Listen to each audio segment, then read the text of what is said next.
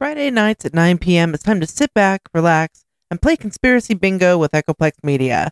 We've curated the best conspiracy theorists the internet has to offer and turned it into a live bingo game you can play for free with absolutely no prizes but bragging rights. You won't find a live stream like this anywhere else, and that's probably better for everyone else's mental health. Tune in every Friday at 9 p.m. Pacific at twitch.tv/EchoplexMedia and find our full schedule at echoplexmedia.com.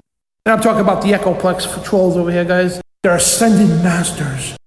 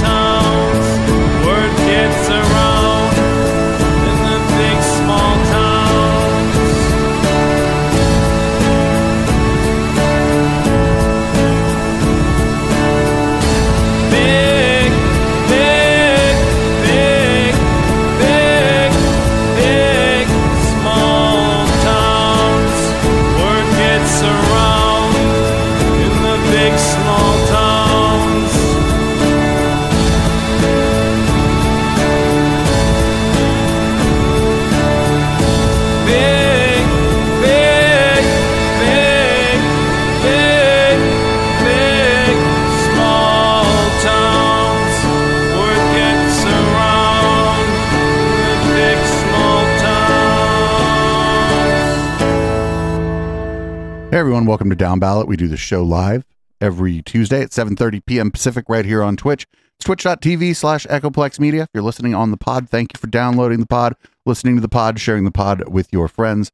But you should certainly consider joining us for a live show sometime. If not this one, any of our other live shows, you can find the schedule for that at echoplexmedia.com, along with all kinds of other things that I shouldn't have to list because we have a website. I'm Producer Dave, and you can find me on Grindr. And this, as always, is the Councilman flying alongside producer Dave here on Down Ballot every Tuesday night. Thank you for tuning in, listener and viewer. We're happy to have you here. You can find me on Twitter at THE_councilman. And you can also find me up in your land use business, possibly pulling some eminent domain on your ass. But we're going to find out more about that later in the docket. We will. There is an eminent domain story on the docket. It's a long docket this week, but we don't have a guest for local love, so we're not doing local love tonight. What we're doing after, actually, you probably saw it on the ballot. We're going over the Maricopa County Board of Supervisors meeting and the Orange County Board of Supervisors meeting. The Orange County Board of Supervisors meeting has a special appearance from Lee Dundas, who worships a space alien. Oh, that's fabulous. I should definitely let the good wife know. As you may know, she spent a good amount of years in the Orange County area, trying to flip it from red to blue. So I'm sure she'll be really excited to hear that it's appearing on the post game tonight. Yeah, it is. Lee Dundas is a lawyer for the cult of Scientology, and she's also an anti-vaxxer and a COVID denier and all kind of great stuff.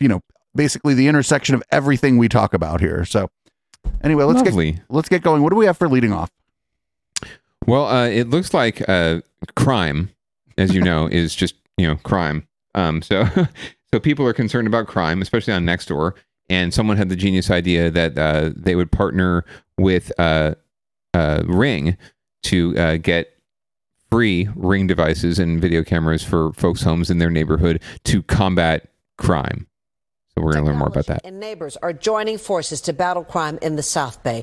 Dozens of families in San Jose Seven Trees neighborhood will be getting free Ring doorbell cameras and motion sensor lights to help catch criminals during this holiday season. NBC Bay Area's Stephanie Magallon joins us. And Stephanie, if it works, is it going to expand to other neighborhoods?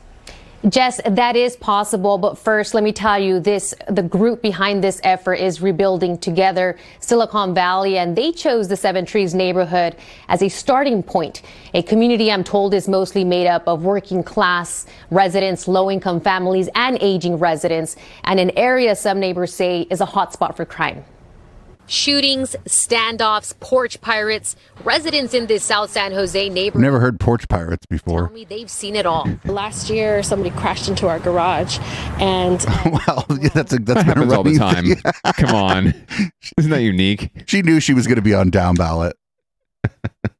And there were no cameras. Nobody saw. This person left, and we were left with a broken garage and a broken wall and a broken car. Just driving down the neighborhood, you notice the limited number of well-lit homes with cameras. Especially in this day of inflation, everybody's making choices on what they can spend money on. And at our community meetings, which we hold monthly, the top concern has been security and safety. That's when Rebuilding Together Silicon Valley stepped in, an organization that provides free home repairs for low-income families. With the help of sponsors, they obtained 80 Ring doorbell cameras and motion sensor lights that will be given to neighbors here for free during a litter pickup event Saturday. It's something I think many of us can take for granted, but it's a really amazing piece of our growing technological part of our community. But to be able to have security in the form of cameras to make sure that if there are security concerns, or just being able to know who's coming to your front door, it gives you that peace of mind. Those who sign up will also get the gear installed for free, giving families here a sense of security right on time for the holidays. If a lot of neighbors have that in one area, then we can all just kind of help each other and protect each other. That helps build a community spirit. If you're feeling safe, you're more willing to walk out your door and meet your neighbors. For now, the Seven Trees neighborhood will serve as a pilot program, but I'm told Rebuilding Together Silicon Valley is really hoping to install these security measures in other underserved communities throughout Santa Clara County. Back to you. So my first impression is now the thieves know to go to the Seven Trees neighborhood and they can find some Ring cameras. Absolutely, right? That's what I'm thinking is going on here. You just alerted people to like 80 like basically brand new cameras that run, like $150. Like right. And honestly, these things can be a blessing and a curse, right? Like it's fantastic and to have documented footage when someone does actually commit crimes. But to be honest, we have a Ring now, and the majority of the time it's like the mail lady or Amazon or UPS or whatever, and I I'm out and get a notification. There's motion at your front door, and I check the video, and it's just one of those things, right? I really hope one time it's like a porch pirate. I really want to say, "Arr," like some guy with a hook hand, come up and grab one of my packages and just be like into the video camera, "Arr." But it's rarely that. So it's almost creating, another level of, healthy paranoia is always good. And this is not a safe, we're not in a safe world, right? And there's haves and have-nots, and you're going to have crimes. But I think it does, things like Nextdoor and somewhat initiatives like this can create a little more, I think, paranoia than is needed, and a little more getting people more finely attuned than they necessarily need to be. But at the end of the day, you do what's right for your community, and it's if the nonprofit's paying for them, that's all good. But yeah, that's why I'm going to grab a new Ring camera. I was just terrified that it was going to be like a partnership between a Nextdoor and Ring, and I was like, no, this is the dystopia. This is not, that would have been terrifying. We'll get to that. We'll get to Tech Bros trying to help the poor people later in the docket. I think we have a few stories about that actually tonight. So we'll see. Hopefully this doesn't lead to just a rash like Nextdoor, a rash of reporting the same incident 20 million times, or poor people losing their packages, like as opposed to like getting their homes broken into. Or on Nextdoor, hey, is your Ring doorbell doorbell gone too? Right. I got a free Ring and it doesn't work. Anyway, but also I should put in a plug. Rebuilding Together Silicon Valley is a very quality and good local nonprofit. They do generally speaking, they focus on helping lower income people with home renovations and actually improving their homes and rebuilding their houses that are run down. So very good nonprofit. It's Giving Tuesday, so go out and give. That's my one plug for Giving Tuesday. So we're going to move on to winners and losers, where there are no winners, and if anybody happens to win, it's usually not the person you were rooting for. You had mentioned Tech Bros trying to help people, and our first story is actually Tech Bros trying to help people. I called this "What the fuck?" was the first thing I thought of. Here's a story about a San Francisco entrepreneur trying to bring free solar power to the unhoused. I can't fucking believe I'm reading this headline. I just cannot fucking believe I'm reading. Oh my God. Anyway, here I'm sure after this is over, I'm going to have even more thoughts. I haven't watched this or listened to this. I'm just going to be angry for sure. Get prepared. Winter months can be very hard for people living out on the streets, and cell phones can be so important to help them find shelter. And while many of the unhoused carry them, keeping them charged is another thing. KPIX5's Itai Hod introduces us to a local college student who put a lot of time and effort into finding a solution for that. And here's a look at what he came up with.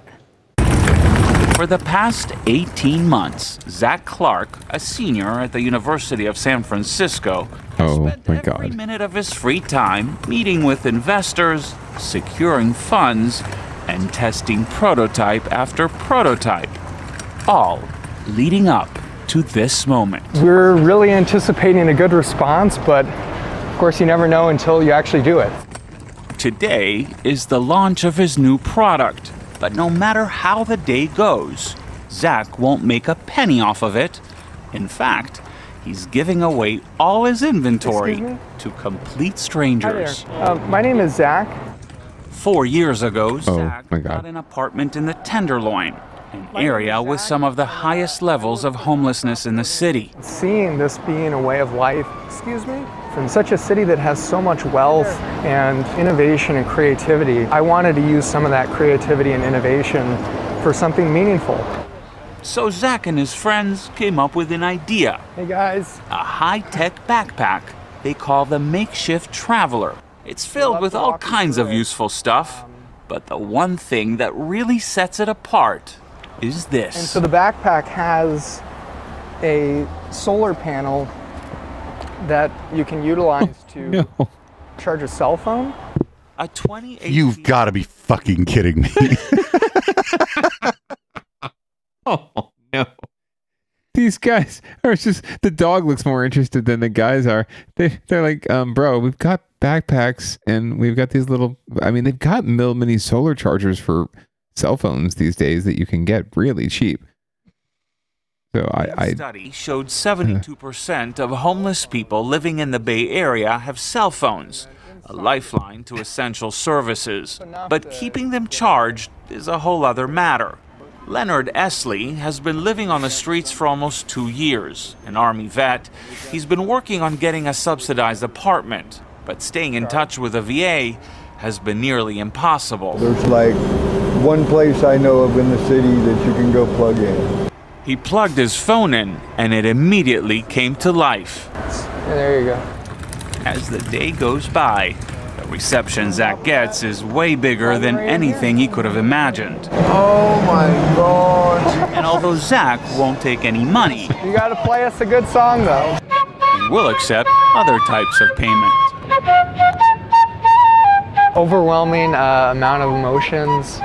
First day of many, and really excited to see what comes of the future. I hope they paid the copyright for this song. On the power of the sun to deliver a ray of hope to the homeless.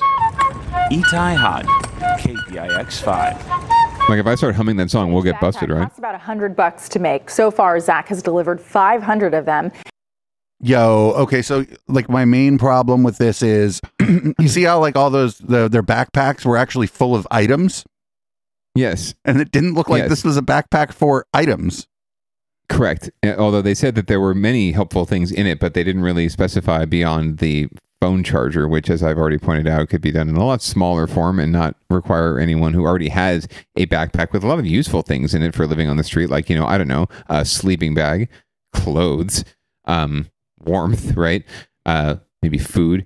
It looked like this is just another bag that he's asking them to wear, and offering it as like a helpful tool. And they didn't show anything else that's in the bag. Like for all we know, there's like one of those IKEA Allen wrenches and like a bottle opener and maybe a Swiss Army knife or something. I don't know. It's just like what's in this bag. It's just like full of beer.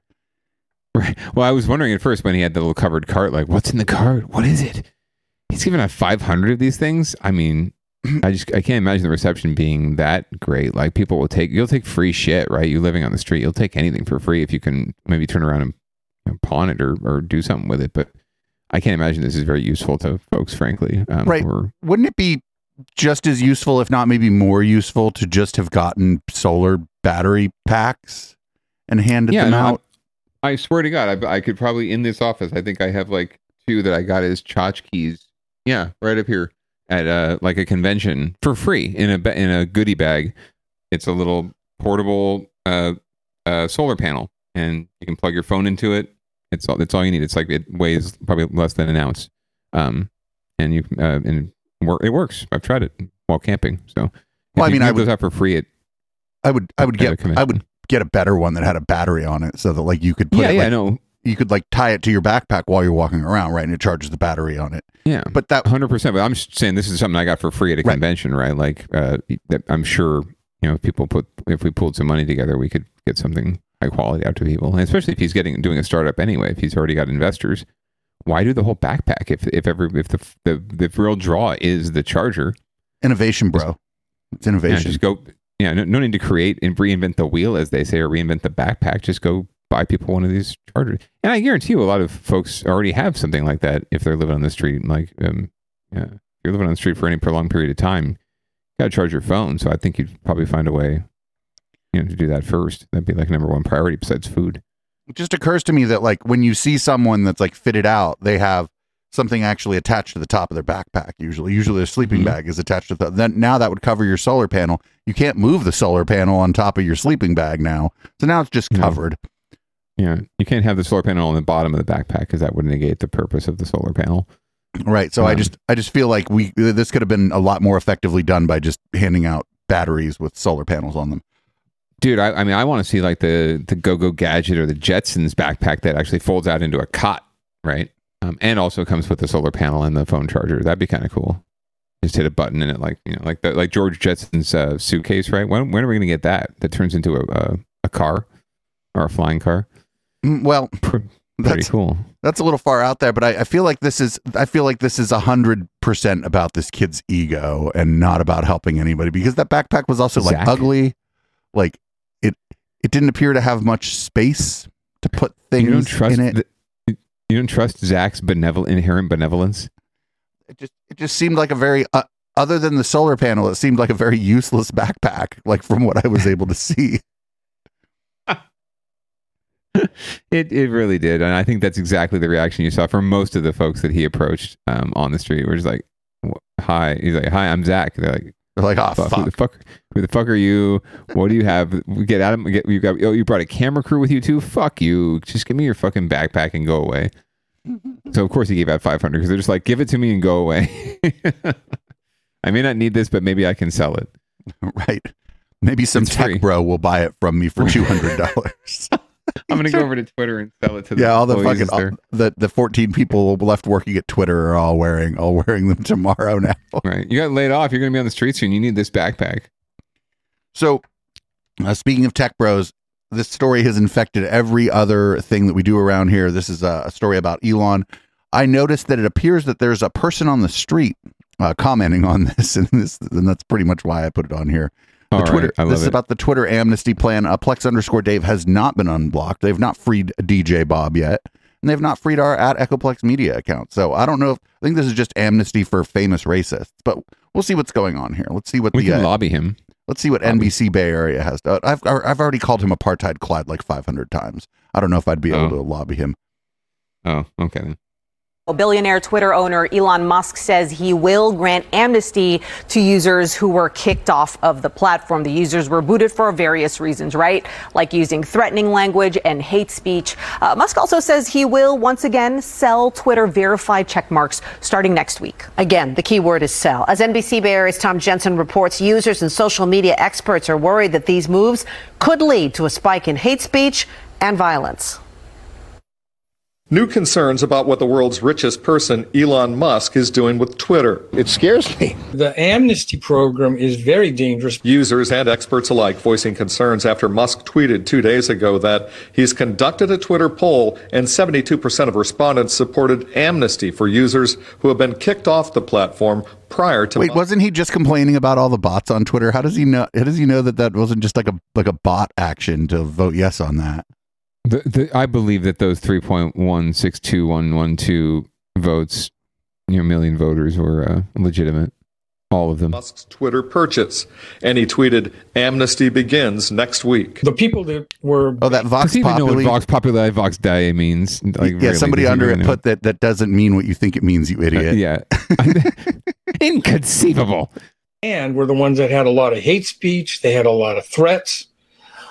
They caused a lot of anxiety for a lot of people. Creative Strategies founder Tim Bajarin, a leading tech consultant and analyst, isn't the only one. This guy? Twitter users we talked with said they're noticing more hate speech and worry the hate will eventually take shape in the form of violence. I mean, I believe in free speech, but it also, hate speech it's hard to, gauge what people do, versus what they do in person and what they're going to say online. It's poisoning our entire country's atmosphere and not inconsiderably. Max Reef, Concord Twitter user. Mass shootings and things like that. Musk responded to amnesty concerns in a tweet saying incitement of violence will result in account suspension.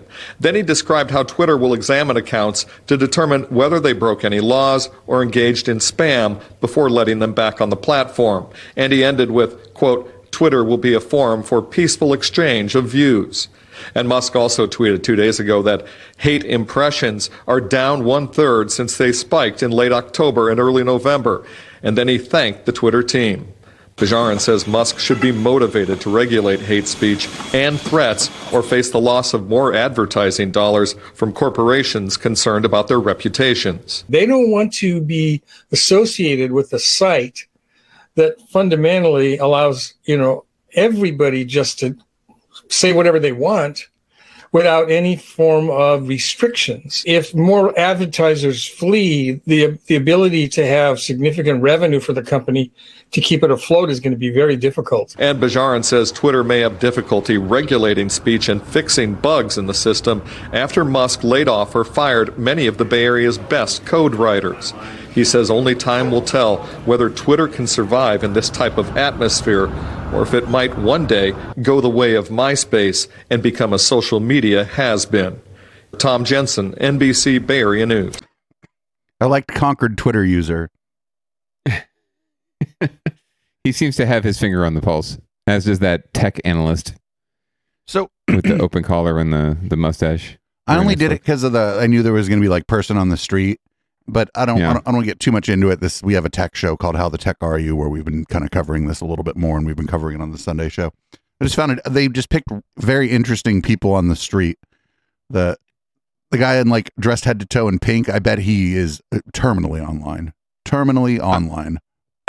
Absolutely. Like they had to tear him away from his phone. His screen time is probably through the roof. It's always fun on the local news hits watching and finding out where they were. I don't know how the decision making process happens, like how they decide, we'll send a reporter to Concord, or is it that just happens to be where the reporter who's available was, so they could go interview person on the street, right? It doesn't have to be Concord. It could be San Francisco, could be San Bruno, could be San Jose. But it's just always interesting to me where they end up, right? We're live in Walnut Creek to talk about this issue that impacts the whole nation, right? It could be because Walnut Creek is representative of California or the state or, the Bay Area, really not. Anyway, but you'll see that a lot. And it has to do a lot of times, which is where the reporters are at when they get assigned the story, and where they live even sometimes. In San Francisco, it's almost always the Castro. Yeah. They're like, no, we're going to go to lunch. We're going to lunch after this story. So we're going to do it from the Castro.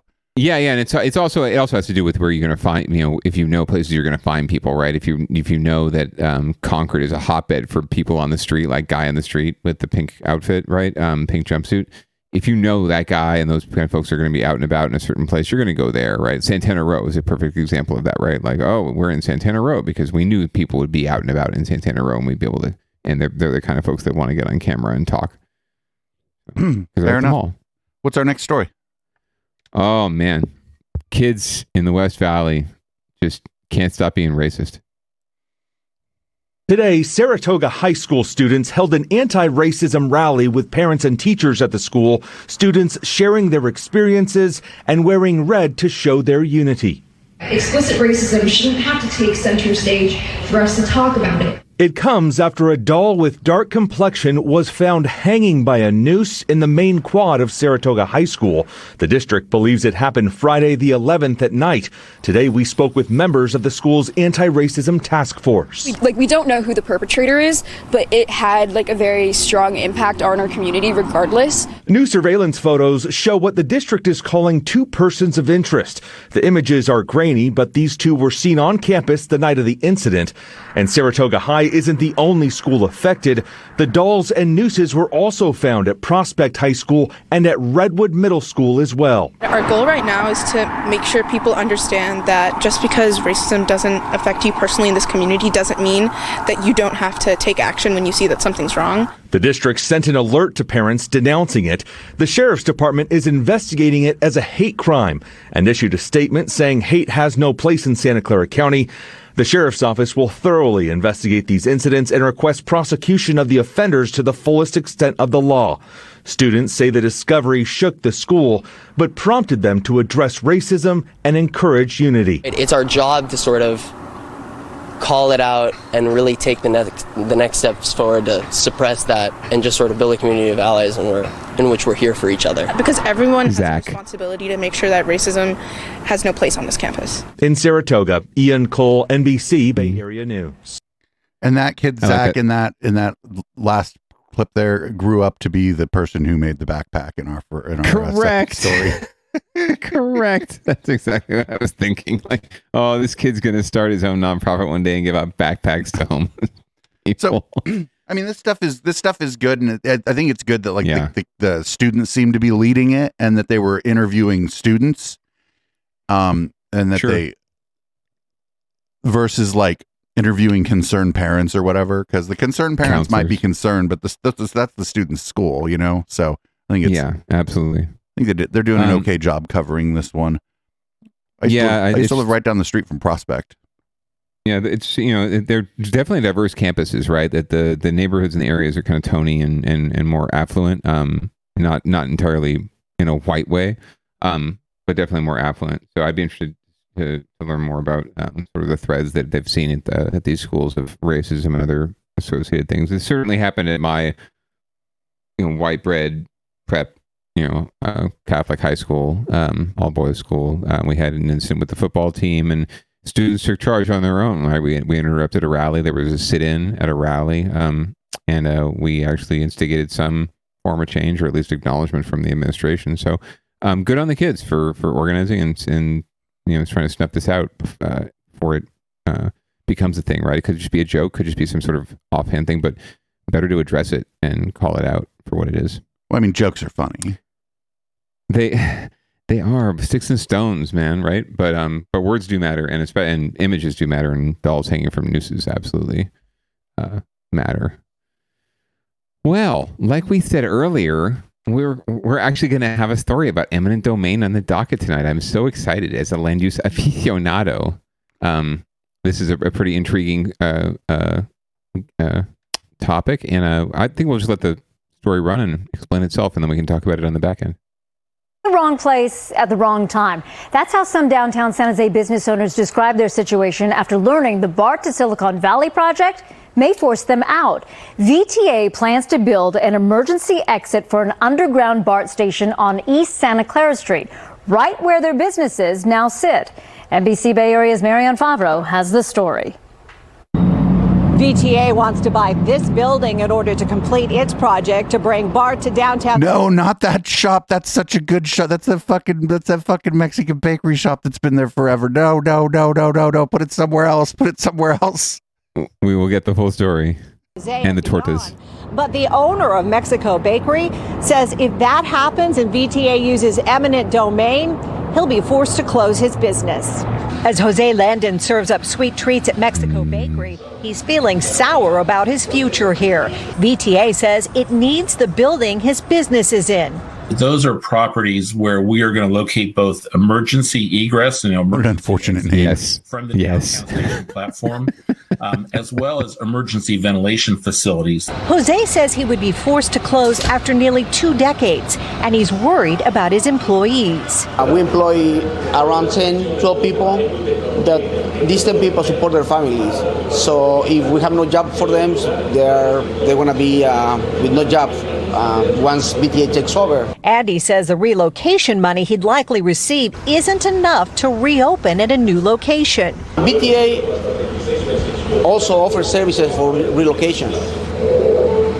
But honestly, with the money that they offer, there's no way we cannot even have enough money to open a food truck.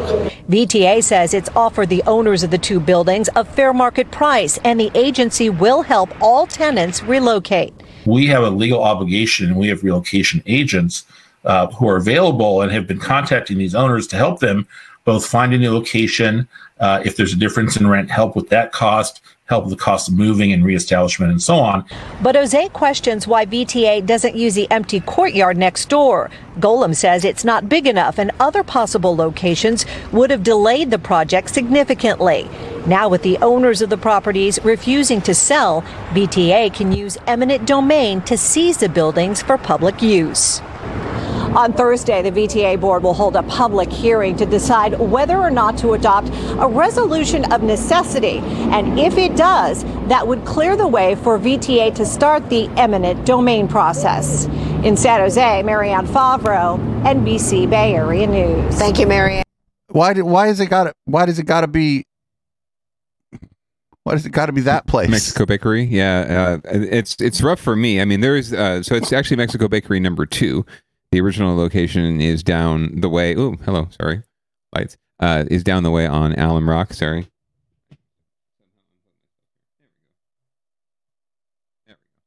It's down the way on Alum Rock Avenue, and it's still there. It's still going to be functioning, and it's still going to be serving up the most wicked tortas you'll ever have, as well as all sorts of tasty treats. So I don't know. I guess this must be franchised, because I thought it was just a satellite location, and I figured they would just consolidate or sort it out that way, but I guess not. So that's a shame. There's also a bar on the corner, and then another establishment in between them. I forget what they do. But yeah, that's a place I frequent a lot for lunch in downtown, and it's a fabulous place. The people there are very nice and mean very well. So yeah, this sucks. I don't know the ins and outs of what's needed as far as the construction goes and the vent and the emergency egress. I get it. You know, you need all these things, and we don't want to poo-poo BART coming downtown. But there's got to be another way, right? But who knows? So I don't want to say that VTA is wrong to say that this is the most viable space, but they've got to do a lot more to, I think, assuage the concerns of the property owners. And I know the property owners are frustrated too, and they're concerned. Primarily, a lot of it's because they just don't get really good information, and they sort of get things thrust at them. And if someone actually sat down with them and worked through all these issues with them, there might be a way to figure it out. But as of now, they're not willing to sell. But the city or the VTA still has to offer them fair market value for their property, and they do have to offer relocation assistance, even if it is just enough to sort of food truck, as the gentleman said. So hopefully, between all the interested parties, something can be worked out, and we can find some solutions that work for everyone. But for now, it's going to be one of these issues. It's one of these situations where government comes in and has to steps in and maybe oversteps in a way. And that does not lead to more trust. In fact, it leads to a breakdown in trust. So it would be great if we could avoid these kind of situations as opposed to, calling them a public necessity. Oh, that place is a public necessity. That's what I would say. The tortas especially, man. The torta milanesa is so good. They put so much meat and stuff in their tortas. The other places, you get a torta, it's like, paper thin or like Mercury newspaper thin right now, right? These are like a meal, 2 meals actually, and it's still a pretty reasonable price. So frequent them while you can, and show the world that we need BART, but we also need good conchas and good sandwiches. And not for nothing, I don't think that this is going to be the thing that delays BART. I think that people are talking about this BART extension as if it's going to happen on time, and it's not. This whole project has been behind schedule the whole time. So Yeah. You know what's going to delay it is funding and financing, and the financing. Even the federal government financing isn't quite secured yet, right? There's all sorts of shit up in the air right now, and they're coming back for more local funding for this project, right? And hopefully, that doesn't mean that we're going to be asked to pay more taxes, because I think people are already, have already approved too many tax measures for BART to San Jose. But it's costing more every day we wait, and every day it is delayed, it costs more. This is true. So time is money. But realistically, this should have been done 50 fucking years ago. Right. But instead, this is what we're dealing with. So it needs to happen. When BART rolled out, but you know why, right? The people in the South Bay, they I had heard people calling BART Mobile Oakland when I was young. Right. Oh no, absolutely. That was exactly how it was. What was used to scare people into voting against it. There were votes. There were public votes in Santa Clara County and San Mateo County, and they both voted no. Because they didn't, because they were scared into thinking, oh, BART will just mean a bunch of black people will get on the train in Oakland and come down and disrupt my fucking white Tony community. Well, fuck you people. Now we're all dealing with it. Now all the black, white, Asian, Latino, everyone is dealing with the same fucking problem of our shitty ass transit system in the Bay Area and our disconnected transit system. We're paying the price for your fucking racism. Thank you so much. And the idea back then was that your average black folks had just nothing better to do than just come fuck up your shit. You're not and commit crimes, right? They didn't have any business to go about. Who are these people? Who are these people that get on a train to go commit crimes, right? If you're going to do crimes, you're probably going to do them close to home, like in an area that's convenient for you, right? You're not, I understand going across town to get the good candy on Halloween, right? But, this notion that someone's going to get on a train and ride 40 minutes to somewhere else to commit crimes just because the criming is better, right? We have more shit. You could do better crime. You could do better criming in Saratoga, actually. Go to the Oakland Hills or Piedmont. There's plenty of, decent homes there that you can rob. It's not like you have to come to Willow Glen. Criming to be had in fucking Montclair, all right? No need to come to Willow Glen or fucking, Rose Gardens, Anyway, so we'll see what happens. I hope like I said, generally speaking, when shit hits the fan like this, someone finds a way to work something out. So more than likely VTA will get their building. These businesses will be made whole in some way. And we'll still be able to get good, decent Mexican food and pastries. I'm more concerned that the bar and nightclub will have a harder time relocating just because of how San Jose doesn't really like bars and nightclubs. To be honest, I don't know about if that spot is viable. I have yet to see a bar like that place has been so many different bars. I have yet to see one take off there, quote unquote. Right? It's been so many different things. So I imagine either the site is a really just bad spot or just really bad management. I don't know, but yeah, and the city's not also terribly friendly to those types of establishments, but they're not terribly unfriendly either. They're just not very helpful. So anyway. More to come. But we have another story about VTA apparently, and this is something you found, I think. Yeah, VTA is trying to hire more bus drivers and trying to train up more bus drivers because they're amid a nationwide shortage. So let's see what they have to say about this. Your next ride on public transit could involve a longer wait. Today, Muni blamed staffing shortages for delayed trains and buses. Now, the problems come as tourism officials say they are expecting a 30% increase in people coming to the city. Now, the problems aren't just in San Francisco. It's taking longer to wait for a bus in Santa Clara County, just as bus ridership is rebounding after the pandemic. The VTA says it's all because a nationwide shortage of bus drivers is hitting here at home. As Len Ramirez reports, the agency is now trying to attract more people to get behind the wheel. So first thing I'm going to check is my defect card, make sure I have the proper date, the run number, the block number, and that's the right coach. It takes a lot to turn a car driver into a bus driver. So as I'm coming in, I'm going to check my mirrors. And that's exactly why Cesar Gonzalez is here. We're going to go out the gate right now? Cesar is a 24-year veteran of the VTA and a top bus driver trainer. Today, he's taking one of the agency's newest recruits out on the road. Keep an eye on the person, okay? It's part of a 9-week bus driver boot camp that gives rookies like Jose Buenrostro Jr. the skills they need to safely steer a 40-foot-long, 30,000-pound coach through Silicon Valley traffic. Not only that you're driving a vehicle that's heavy, you're also carrying the most expensive cargo, which is humans. The need for more drivers is nearing a crisis. Coming out of the pandemic, bus ridership is on the rebound, but the VTA has a shortage of up to 70 drivers. The impact is on riders like Eliseo Guillen, who find out the hard way that some bus routes don't have enough drivers, and wait times on those routes have doubled. And I wait for more than 30 minutes. This morning I was trying to ride up the bus, but it appears a message that it's taking longer.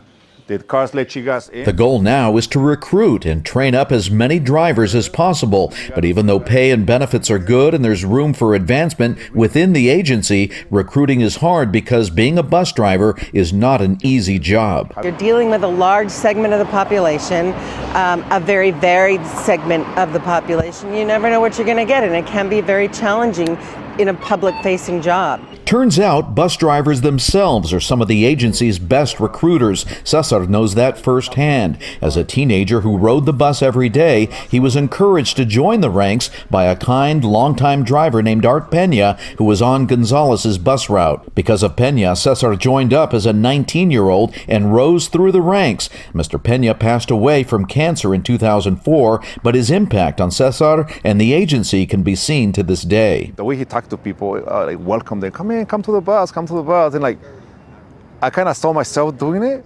And the tradition of drivers recruiting drivers continues. Last year, Buenrostro was a security guard assigned to patrol VTA bus yards when he met some drivers who encouraged him to join. We stopped before the limit line.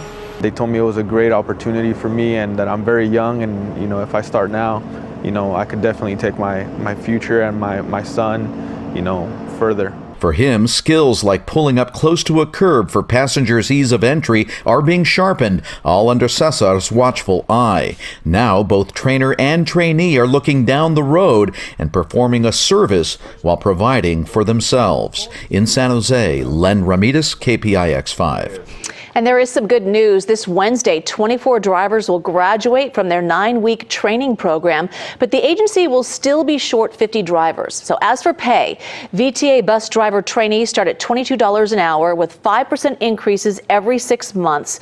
But because of the shortage, drivers are working more overtime hours, which boosts their pay.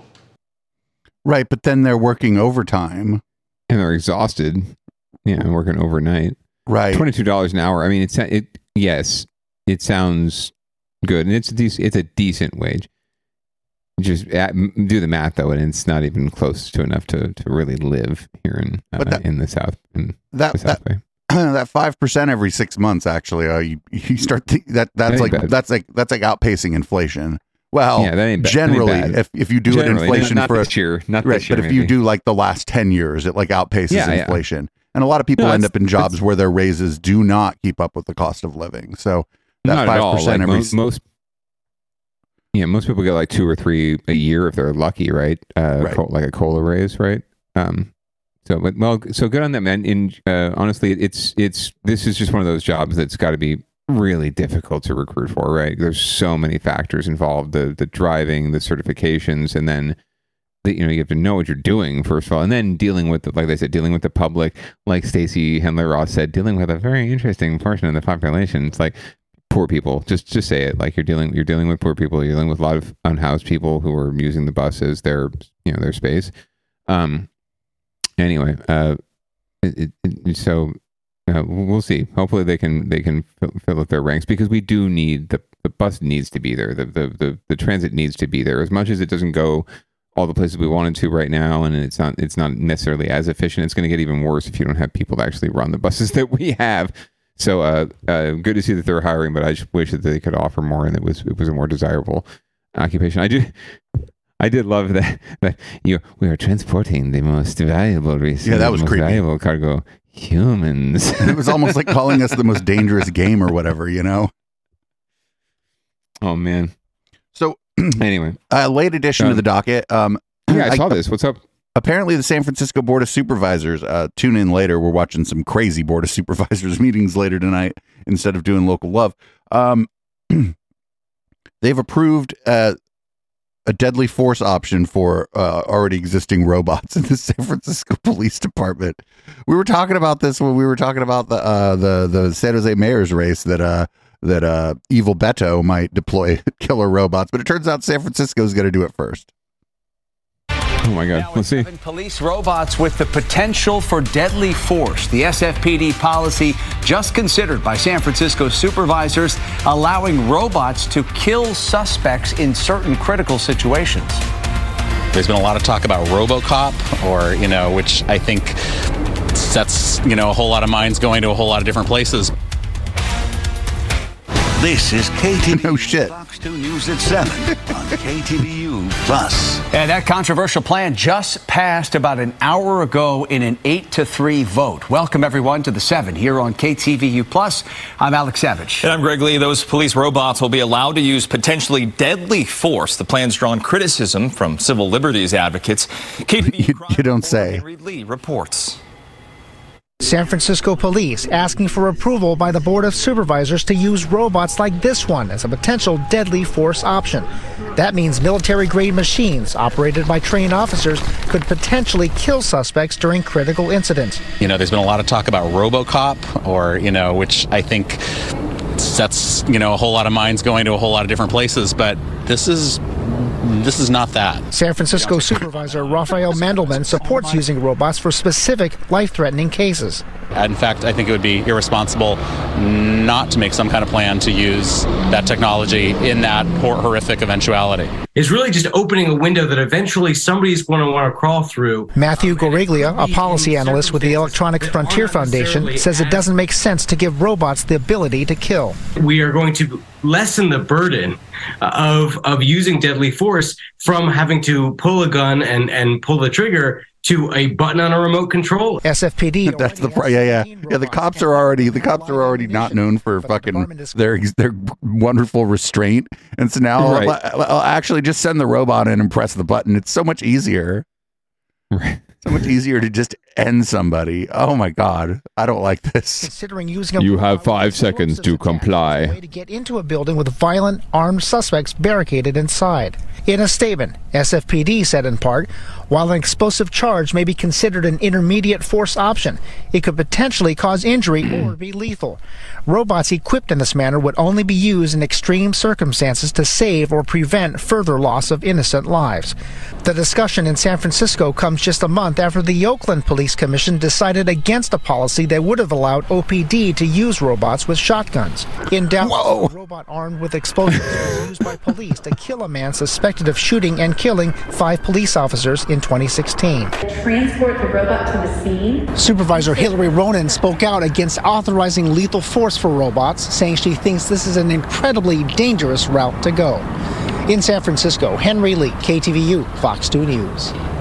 So is this a response? Oh, sorry. Once again, just after tonight's vote, writing on Twitter, quote, even worse than I thought. Only 3 of us, myself, Shaman Walton, and Dean Preston, voted against arming robots with weapons to kill.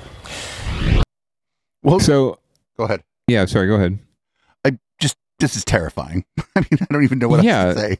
Yeah, is this in response to sort of the most recent incident in Texas, right? But the police just not seeing like, excited about going into bust up, active shooter situations, right? Like, is this sort of a knee-jerk reaction to that we're hearing that, cops are just hesitant to run into the fray, right? So we'll send in a robot to de-escalate or to blow up the spot, basically, literally.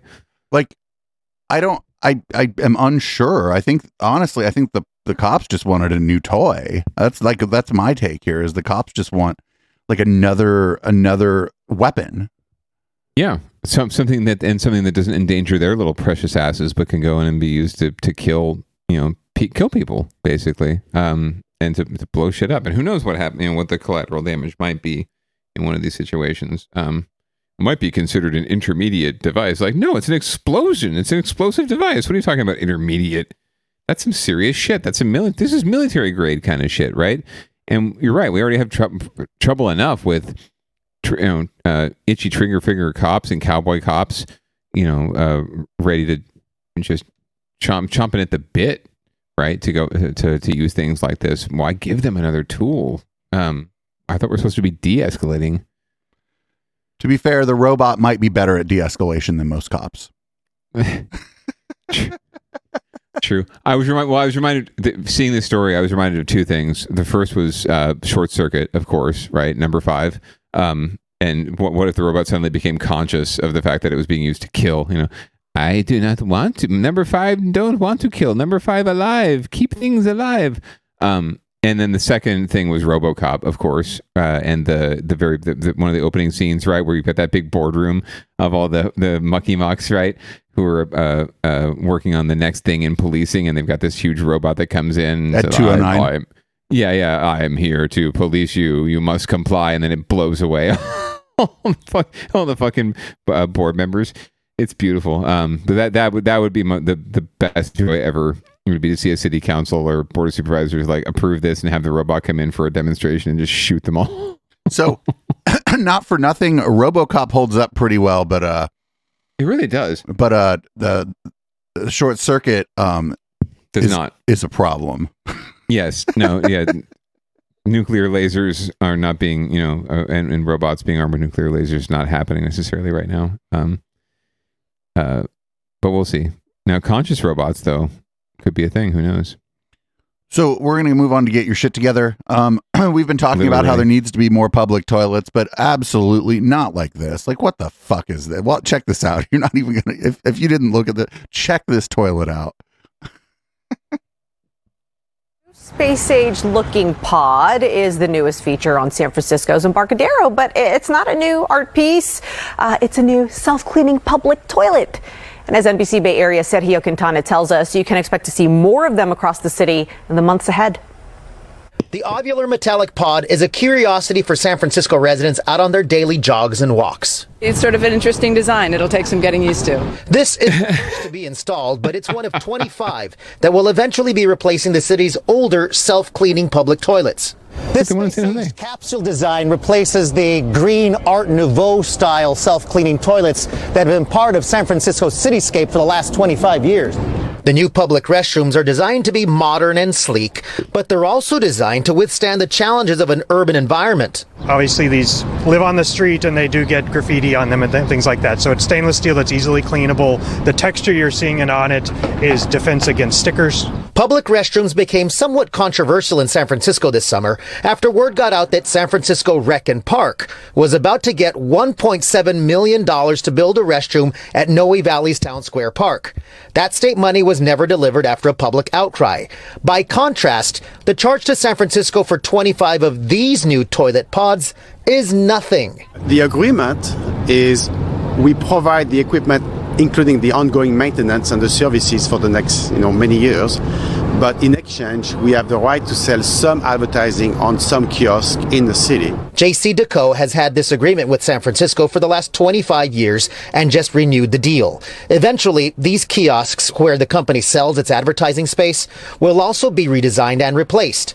Along with the new toilets, the deal also includes attendance for some of the restrooms. Certain bathrooms will be staffed to make sure that they stay sort of feeling safe and comfortable, but they are widely used by visitors to San Francisco. Welcome to the JCD automatic self-cleaning toilet. No.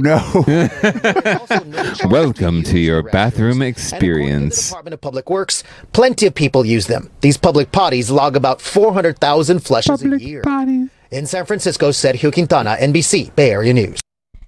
So not for nothing, that one's already malfunctioned many times. Oh my God. I love the Art Nouveau toilets that we have in San Francisco and San Jose. I didn't realize that was what was going on there. We're trying to be Paris with our fancy toilets. The person speaking, welcome to the toilets. It's like, whoa, like people were talking about how there's suicide booths in Futurama. Like that's what people were like, are you sure that's a toilet? Yeah, it actually reminds me of walking up to the self-checkout at the supermarket, right? Welcome. If you have your club card, please scan it now. Welcome. Would you like to go number 1 or number 2? I can help you with that. Like Siri. How can I help you with that? Can I wipe your ass? Well, thank you for helping us get our shit together. Literally. We will definitely keep our eyes on this subject. So interesting, the deal between the toilet makers and the city to allow for this pretty much free. I don't understand why they were looking at charging for any toilets if this company is willing to build all these toilets and give them to the city in exchange for the right to advertise on kiosks throughout the city and probably make shit tons of money off of it. Seems like a good deal to me. I don't think the kiosks are bothering anybody, and if you've got public toilets, can't be a bad thing, right? Keep the poop off the street. Yeah, maybe it was. I'm just telling you, like, they didn't say it in that story, but I saw stuff on Twitter. Like some of those panels on the top, like open up for some reason. And like there was like pictures on Twitter of some of those panels on the top, like being stuck open in the toilet now, not being usable. Like there's some, it's weird. I don't understand why. I mean, it seems like the toilets that we have already are functional, right? So if they're just talking about replacing ones that are already there, it seems like kind of a useless endeavor. I like the Art Nouveau style. It looks good. It fits San Francisco. And yeah, why not increase the number of them by adding more? Yeah, very much so. I think that would be fun. So instead they're replacing, but who knows?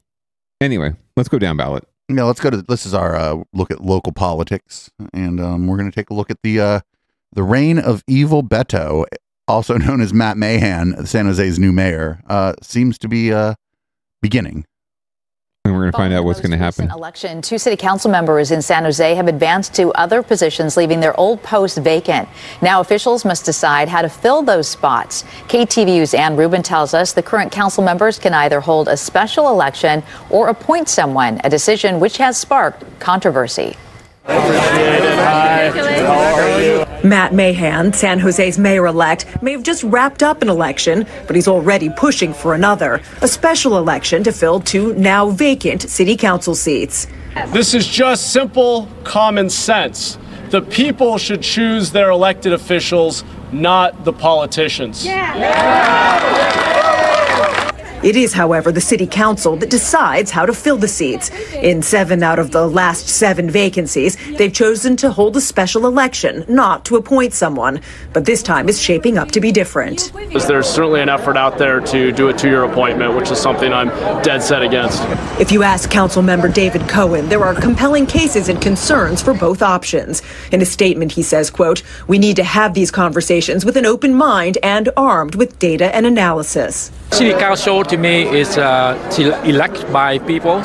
It's not by someone outside. At a news conference at City Hall today, residents said they're concerned that anyone appointed by the city council wouldn't represent them. That we wouldn't get a choice. How would they know what our problems are? So now the city council will investigate how long would an election take to prepare and what would it cost. The city clerk estimates it could be up to $11.4 million for the 2 districts. Still, Mayor-elect Mahan says the price of skipping this is simply too high. What will be the cost to taxpayers of having their voices denied? A group called Let Me Vote SJ is currently circulating a petition in favor of the special election.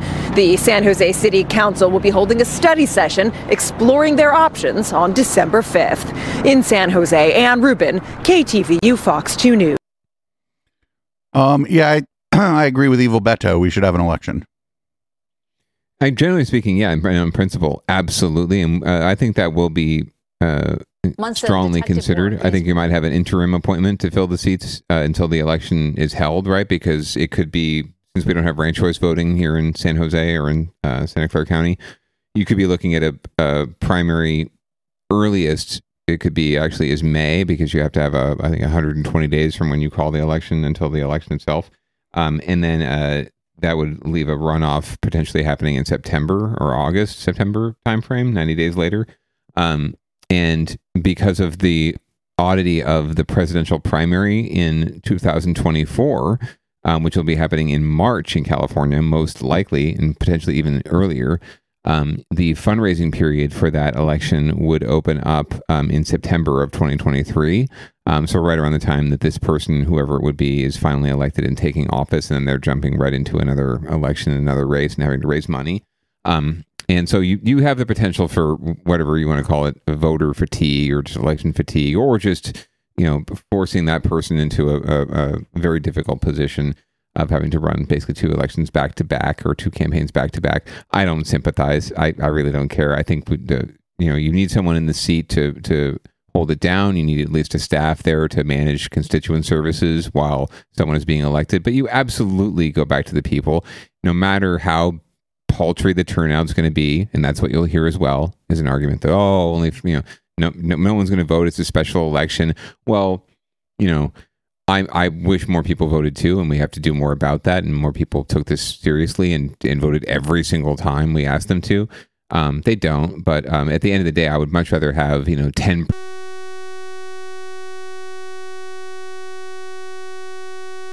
That's bad. All right, I think we're back. Okay. Sorry, I don't know what happened there. Oh, I do. One of the audio devices we use crashed. So anyway, thanks for the raid, Justin. You saw a technical malfunction here on the audio side, probably for the first time ever. Podcast listeners, we're just going to leave that in there. Sometimes that's just how the cookie crumbles.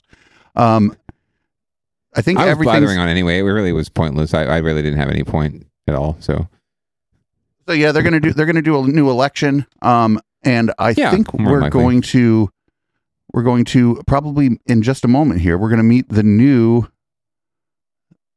mayor of Oakland. Is that correct? It is correct. And actually this is an interesting tie-in here.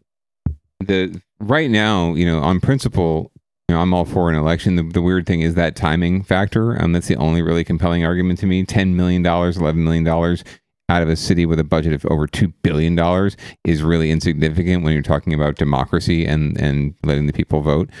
If we had ranked choice voting in San Jose, we could get it done in one election. So at least by May, right, you'd have someone taking office, or June, right, once it was certified. Oakland, a fine example of ranked choice voting. Once again, has happened previously. The candidate for mayor who did not have the majority of, or did not have the most not majority, did not have the most first place votes, ends up being the winner. So let's learn more about her and this race. After 2 weeks of counting, it is official. Oakland has a new mayor, and her victory is one for the history books. Mayor-elect Sheng Tao will be the first Hmong American mayor of a major U.S. city. Today, she sat down for her first one-on-one interview with NBC Bay Area's Gia Vang to talk about everything from what she'll do in her first day of office to how she got here. Sheng Tao's path has been anything but traditional. How are you feeling? Just, so hopeful and incredibly humbled by the whole experience and just really thrilled to bring a new energy for the city of Oakland. Tao's parents are refugees from Laos. She's a survivor of domestic abuse, and when she left that relationship, found herself homeless with her young son. Eventually, Tao went back to school and graduated with a degree in legal studies from UC Berkeley. Now she's been elected the next mayor of Oakland. Did you ever think you'd find yourself in politics? Actually, no. I was headed to law school. That was my trajectory. But what happened was I couldn't afford to pay for my son's clothes during the very last year of my college career at UC Berkeley, and I took on an internship that paired me with Vice Mayor Rebecca Kaplan's office. While Taylor had more overall votes, he placed second in the city's ranked choice voting instant runoff. While it hurts to admit it, I do not see a viable path to making up the 682 votes needed to alter the outcome of this election. I will not be leading a recount effort, but I do understand that others are exploring this option. With the election over, Tao... Fucking Jesus Christ, can't the national politicians act right? This guy was like, I'm not going to lead a recall effort. It looks like I lost. Yeah, right. I mean... At the end of the day, it's 600 votes. It's not a very big margin, especially considering it's the whole city. But it actually is a significant margin when it comes to voting machines and their, the tech that's used, right, and how accurate the count is. If it was down to like a dozen, that's something you could that even election officials would say would be worthy of recount. But 600 votes is not going to get overturned by a recount. Step into leading a city she says is in crisis. In a poll by the Oakland Chamber of Commerce, gun violence and homelessness were top of mind for voters. Tao, who says she's been in a home that has been the target of a robbery and is a renter now herself, plans to have a hiring blitz for vacancies from the police department to permitting department. But with so many vacancies, how do you get people interested in that way? I think that, as Oaklanders, we are also proud of the city that we live in. And everybody here that lives here, they want to see a better, cleaner, stronger, safer Oakland, right? And in order to create that, we have to give these great paying union paid jobs at the city of Oakland to Oaklanders so they can continue to live here, work here, right, and play here with their families. Tao says she is guided by her own. My mom cried and has just been so happy. She's actually really sick right now. And so, it's really hard to see her this weekend because she said to me that she didn't think that she would make it to see the successful campaign. Hold it together. Tao is also Hmong, a group from Southeast Asia who fought with the U.S. CIA during the secret war in Laos and are credited with saving American lives. You get the support from the Hmong community, and you're absolutely right. I'm actually the first Hmong person ever to represent a big metropolitan city in the nation. We literally made history. In Oakland, Gia Vang, NBC, Bay Area News. It looks like everybody involved there is a fucking class act. What the fuck's going on? I know, right? It's Oakland. Something's in the water. Who knows? No, Lake Merritt. I mean, the guy who lost couldn't have been more gracious. Gracious, yeah. They're colleagues too. Yeah. Oh, they were. So they probably didn't have a nasty election anyway. Maybe. I don't know how nasty it got. It certainly didn't make waves if it did. And like I said, they're council colleagues, so I think that they both respect each other a lot. And they both had very prominent supporters. Although Taylor, I think, was supported by a little more of not the establishment, but more like progressive elites and the more the Oakland establishment, as it were. But yeah, good on her, and really looking forward to seeing what kind of leadership she can bring to the city. I think Oakland is in need of some some dynamic leadership and maybe a shakeup of some sort. So up next, a recurring theme on this show has been a bunch of wackadoodles and bigots going after Scott Wiener, the San Francisco. He's a state senator from the San Francisco. We've had Austin Bennett go after him, and we had stories last week of people sending him threats and harassing messages and whatnot. And so, and now it's Marjorie Taylor Greene going after him. Oh, so awesome. Good evening. A far-right Republican lawmaker is back on Twitter and slinging slurs at the gay community. The line of attack focuses on a derogatory term from the past that's being used once again to divide and demonize LGBTQ people. Now, these attacks aren't just coming from inside state houses. Politicians have taken divisive rhetoric online, and you can see KPIX5's Itai Haught is here with the latest on this, and certainly very unsettling. Exactly right. Yeah, the man under attack is State Senator Scott Wiener, and even though he's used to these attacks online, he says this one has him particularly worried.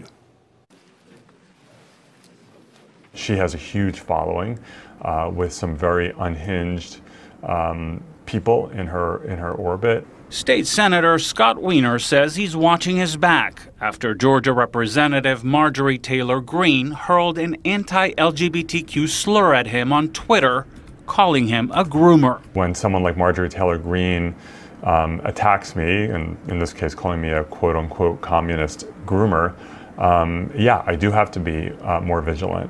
The term groomer, which refers to adults who build relationships with children in an effort to abuse them, has been used by some in the far right against LGBTQ people, trading on an old stereotype that gays are predators. It all started a week ago when Wiener tweeted, "The word groomer is categorically an anti-LGBTQ hate word."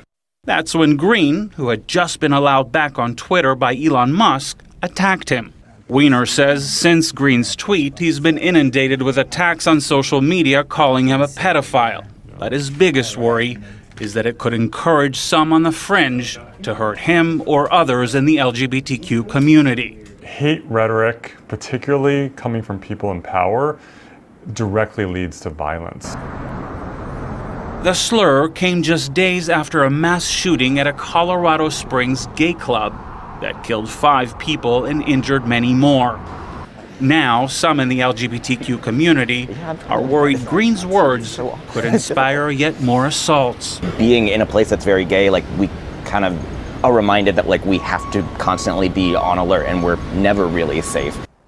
Suzanne Ford is the executive director of San Francisco Pride.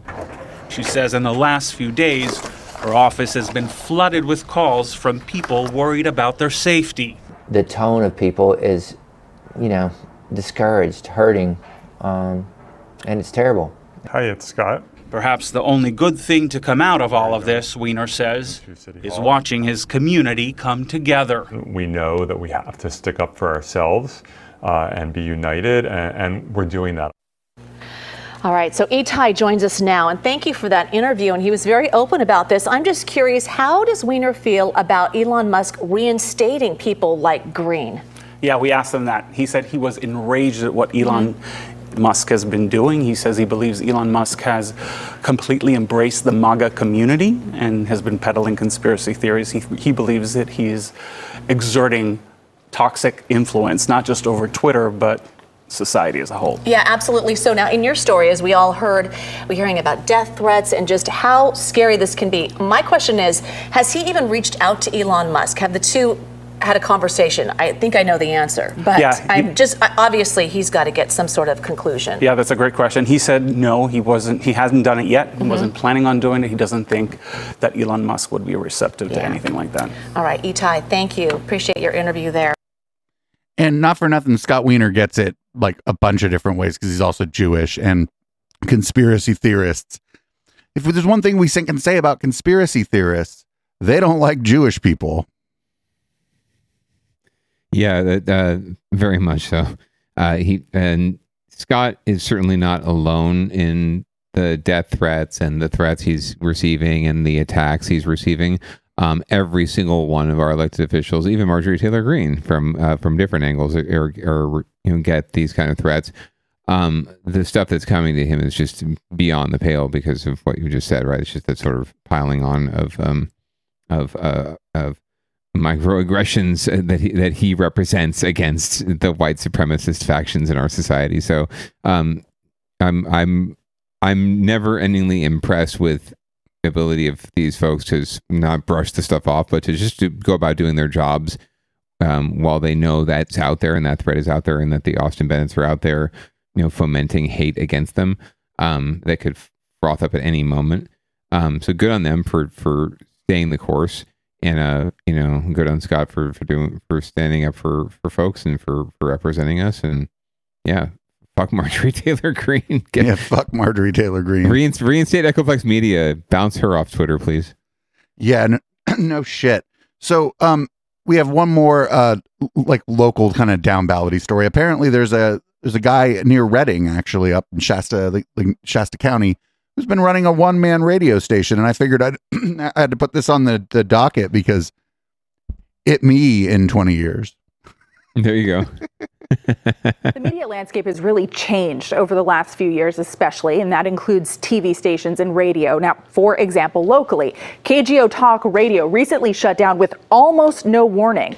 But digging the leather pants can claim something of an antique. Rock and roll radio done the old-fashioned way. And as KPIX5's Wilson Walker shows us, that means doing it the hard way. ZZ Top on Northern California's home of the classics, the Z Channel. Night falls as you are making your way along a darkened I-5, and as you wind your way past Mount Shasta, you dial up some classic rock radio. Real rock on Z100 FM. Only this isn't just a radio station, it is the work of one single person, and you might have a hard time finding anyone else doing anything quite like it. I don't know. Nobody's stupid enough to do it, By that, Dennis Michaels except for producer Dave. The whole show by himself. He picks the songs, records the jingles, even does a lot of the ads. Mount Shasta's only Havlin oil changer. He also does all of the maintenance and just about everything else. Music programming, traffic. I don't do sales because I suck at sales. So basically, oh my God, everything right here. 3 or 4 software programs that kind of commingle. I send that over to the server, which is down here, and this is what's on there now. Chili Peppers and Styx up next, and every time I hear something I like that nobody else plays, I stick it in rotation, and it seems to do well. We're tracking about 22,000 cities on the internet. Australia, Barbados, Germany, Canada, Russia. Yeah, I track it because I can see them on Google Earth right where their server is, and it's always right at the Kremlin. And all of those people, including the fans in Moscow, are listening to one man's playlist of 8,000 songs, but it's really been a lifetime of music. Michael started as a teenager on AM radio in Chicago before his career took him to Los Angeles. Then I had children, and I wanted a small town to go to, kind of like Mayberry-ish. So I found this place and built it. 25 years later, he says the famously eclectic area has probably contributed to his longevity in an era when many stations have fallen under corporate control or disappeared altogether. And hey, coming up next, got some mantras for you. Also, Jethro Tull. So there is still something a little like old-time radio out there, and people are finding it far beyond the shadow of Shasta, a one-man band rocking on in a changing media world. It's a labor of love, man.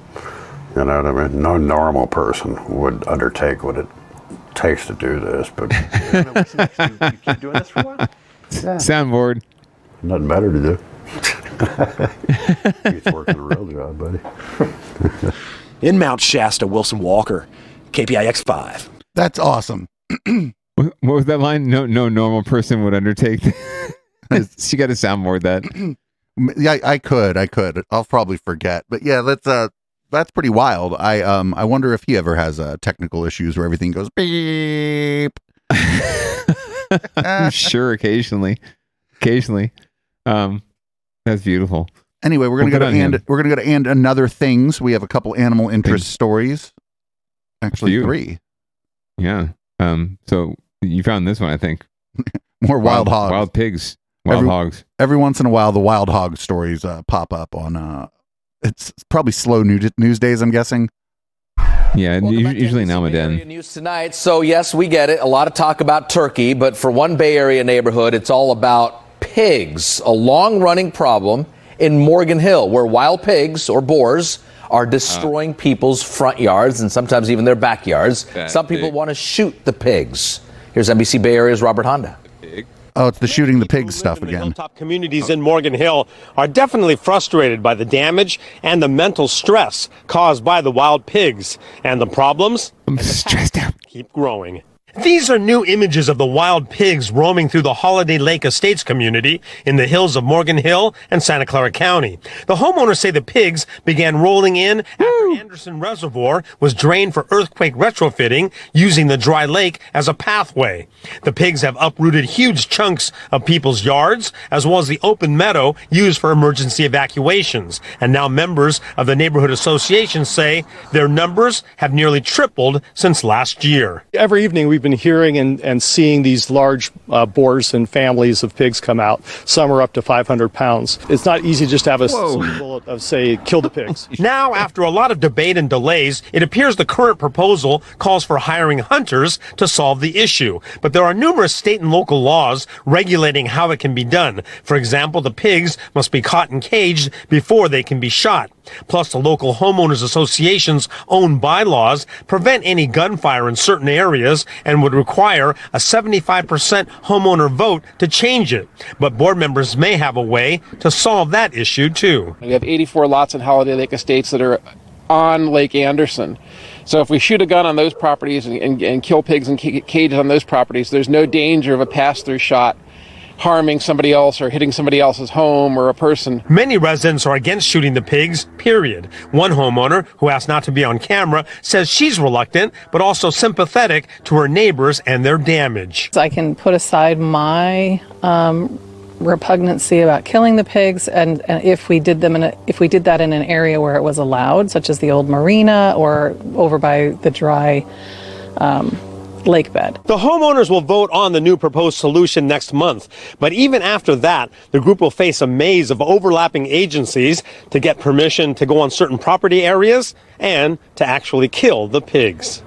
In Morgan Hill, Robert Honda, NBC Bay Area News. So there's robots in San Francisco, actually, that could probably take care of this problem. And that's what they call a callback, children. Very good, very good. Yes. The SFPD needs to partner with Morgan Hill PD to bring robots to bear to euthanize the pigs. I also love the NIMBY aspect of this. I'm all for euthanizing the pigs, but do we have to do it in my neighborhood? Can we do it in that other neighborhood, maybe? Over by the docks. That's where we need to do. Over by the train tracks. Right. On the actually on the other side of the train tracks. You know Yes. You know what I'm talking about. Not in my neighborhood. So anyway, now we got wild turkeys in Alameda. Yeah, there's wild animals everywhere. If you live near downtown Alameda, this is probably a familiar sight. A wild turkey casually strolling onto your front yard or across your driveway, or slowing down traffic as they cross the street. Happy Thanksgiving, you turkey. Is something locals say they're seeing on a daily basis. Stopping traffic, cars have to wait at the intersection for them to cross through. I see them out my kitchen window, walking down the sidewalk or on my grass. Yeah, I got a couple pictures we can look. Ernesto lives in the area and shared this rather fitting picture of a turkey walking in front of a Thanksgiving display. Last year we see 2 big turkeys, and now it's only one, but I still mom with like 6 babies. Daniel Wilson with Alameda County's Vector Control says the turkeys aren't native to California and were introduced decades ago by the state's Fish and Game Commission to encourage recreational hunting. But over time, those turkeys migrated to more urban areas for obvious reasons. It's easy to find food. The resources are good. There's no mountain lions or bobcats, Good public transit. This year alone, the county has received 24 complaints. Oh no, they're down some drivers. That's an 80% jump compared to a decade ago. And unfortunately, there's not much the county can do about them. It has to go to California Fish and Wildlife, to either relocate the birds, which is quite rare. But with very few reports of foul play, it doesn't appear that locals are too concerned about the turkeys. I think people know. A bunch of wild turkeys are around. I feel that you just give them their space and they just go on their merry way. In Alameda, Pete Serratos, NBC Bay Area News. Yeah, the people there seem kind of entertained by it. Yeah, a little bit. They seem pretty cute to me. And so it's all fun and games until a wild turkey eats a baby. That's dark. Yeah, I guess fatherhood's doing weird things to me. Anyway, well, so in here, just to tie it all together, there's always someone stepping up for the turkeys, right? So we got to make sure that if there is a movement to euthanize, there are some activists out there that are going to have their say. Activists protested what they call the violence of Thanksgiving at a Safeway store in Oakland. What do the turkeys want? Animal liberation! The group Direct Action Everywhere staged a protest outside and inside the Safeway store on College Avenue yesterday. The protesters say Thanksgiving celebrates the genocide of indigenous people with a tradition of violence that takes the lives of more than 40 million turkeys every year. They don't tell you that when you interact with these turkeys, even in these horrific places, that they're so young, full of life, wonder. The turkeys started to approach us. The protesters also dropped a projection screen from the store's rooftop parking lot and projected footage from inside a turkey farm owned by Foster Farms. Direct Action Everywhere says it obtained the video from a Foster Farms turkey farm in California and that it shows the unsanitary conditions where the turkeys are kept.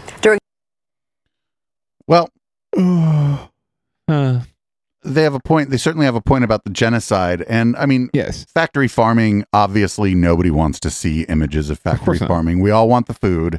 We don't want to see images of it because it's troubling. Yes, of course. And I think we had a story, either we did or I saw a story about genetically produced, meats, right? Where they just created in a lab where there's no actual living, sentient being that's created. It's just the meats. Interesting. I might try it. But yeah, I was laughing earlier, not because I'm not sympathetic to the cause. I'm completely sympathetic to the cause. It was the clunkiness of the chant, right? If you've done any kind of organizing, it's like, what are you thinking? Like, what do the turkeys want? Animal liberation. There's way too much going on in that chant. Like, don't simplify, and take a breath. But yeah, the turkeys were coming to us and speaking to us and telling us that they needed to be saved. It's like, you really don't need to go that far. Just show the video of the pink slime and everyone will throw up and no one will ever want to have a turkey again in their entire life until next year. To be fair, turkey isn't even really that good. Like, it's not even that good. It doesn't taste that good. It's just not the best meats, right? Like, you want some meat, man. Like, give me some oxtail. Give me some, give me some pork belly, right? I could do it. I mean, I'll have it. It's good with other things, right? It's good with the stuffing and with the mashed potatoes and with the gravy and the cranberry sauce. But if you need all that to amp up the game on your meats, right? Like a nice steak, should just be fine on its own. Just give me the steak. What's all this other shit on the plate? So, well, everybody, anyway, thanks. I'm a meaty. Thanks for tuning in for Down Ballot this week. Thanks for toughing it out when we had a audio malfunction. That's like something that never happens around here, like at all. Yeah, right. At some point, we are going to have to do a whole show about how good this show sounds. But today is not that day. Councilman, you want to read us out?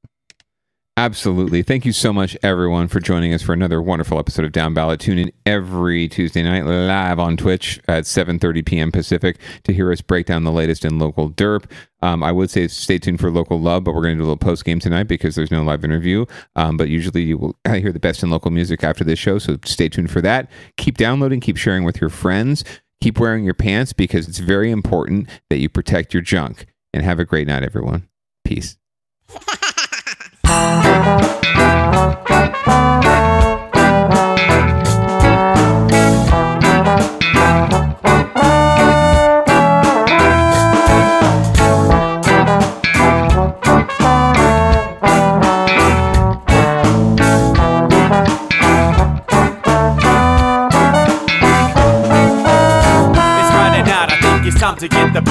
started. Pick up my phone just to check and see who's calling. Dress up real nice for the ladies at the bar, and I'm driving in my car just to get to where they are. Here at the local scene is where I plant my feet. It's where I smoke my cigarette and I hold my drink. I look at all my friends, they're all blazing greens. Here at the front of the stage waiting for MTV. Where are those guys who's standing next to me with a pipe in his hand ready to blaze for me? About 5 minutes later we're all singing Queen. Now get the fuck up on stage, man, rock the scene. Yeah, we do what we want, and what we want is to jam. So sit back and enjoy the band. We do what we want, and what we want is to jam. So sit back and enjoy the band. Enjoy that band. I turn and head back to the bar for a refill, man, because you know where we are.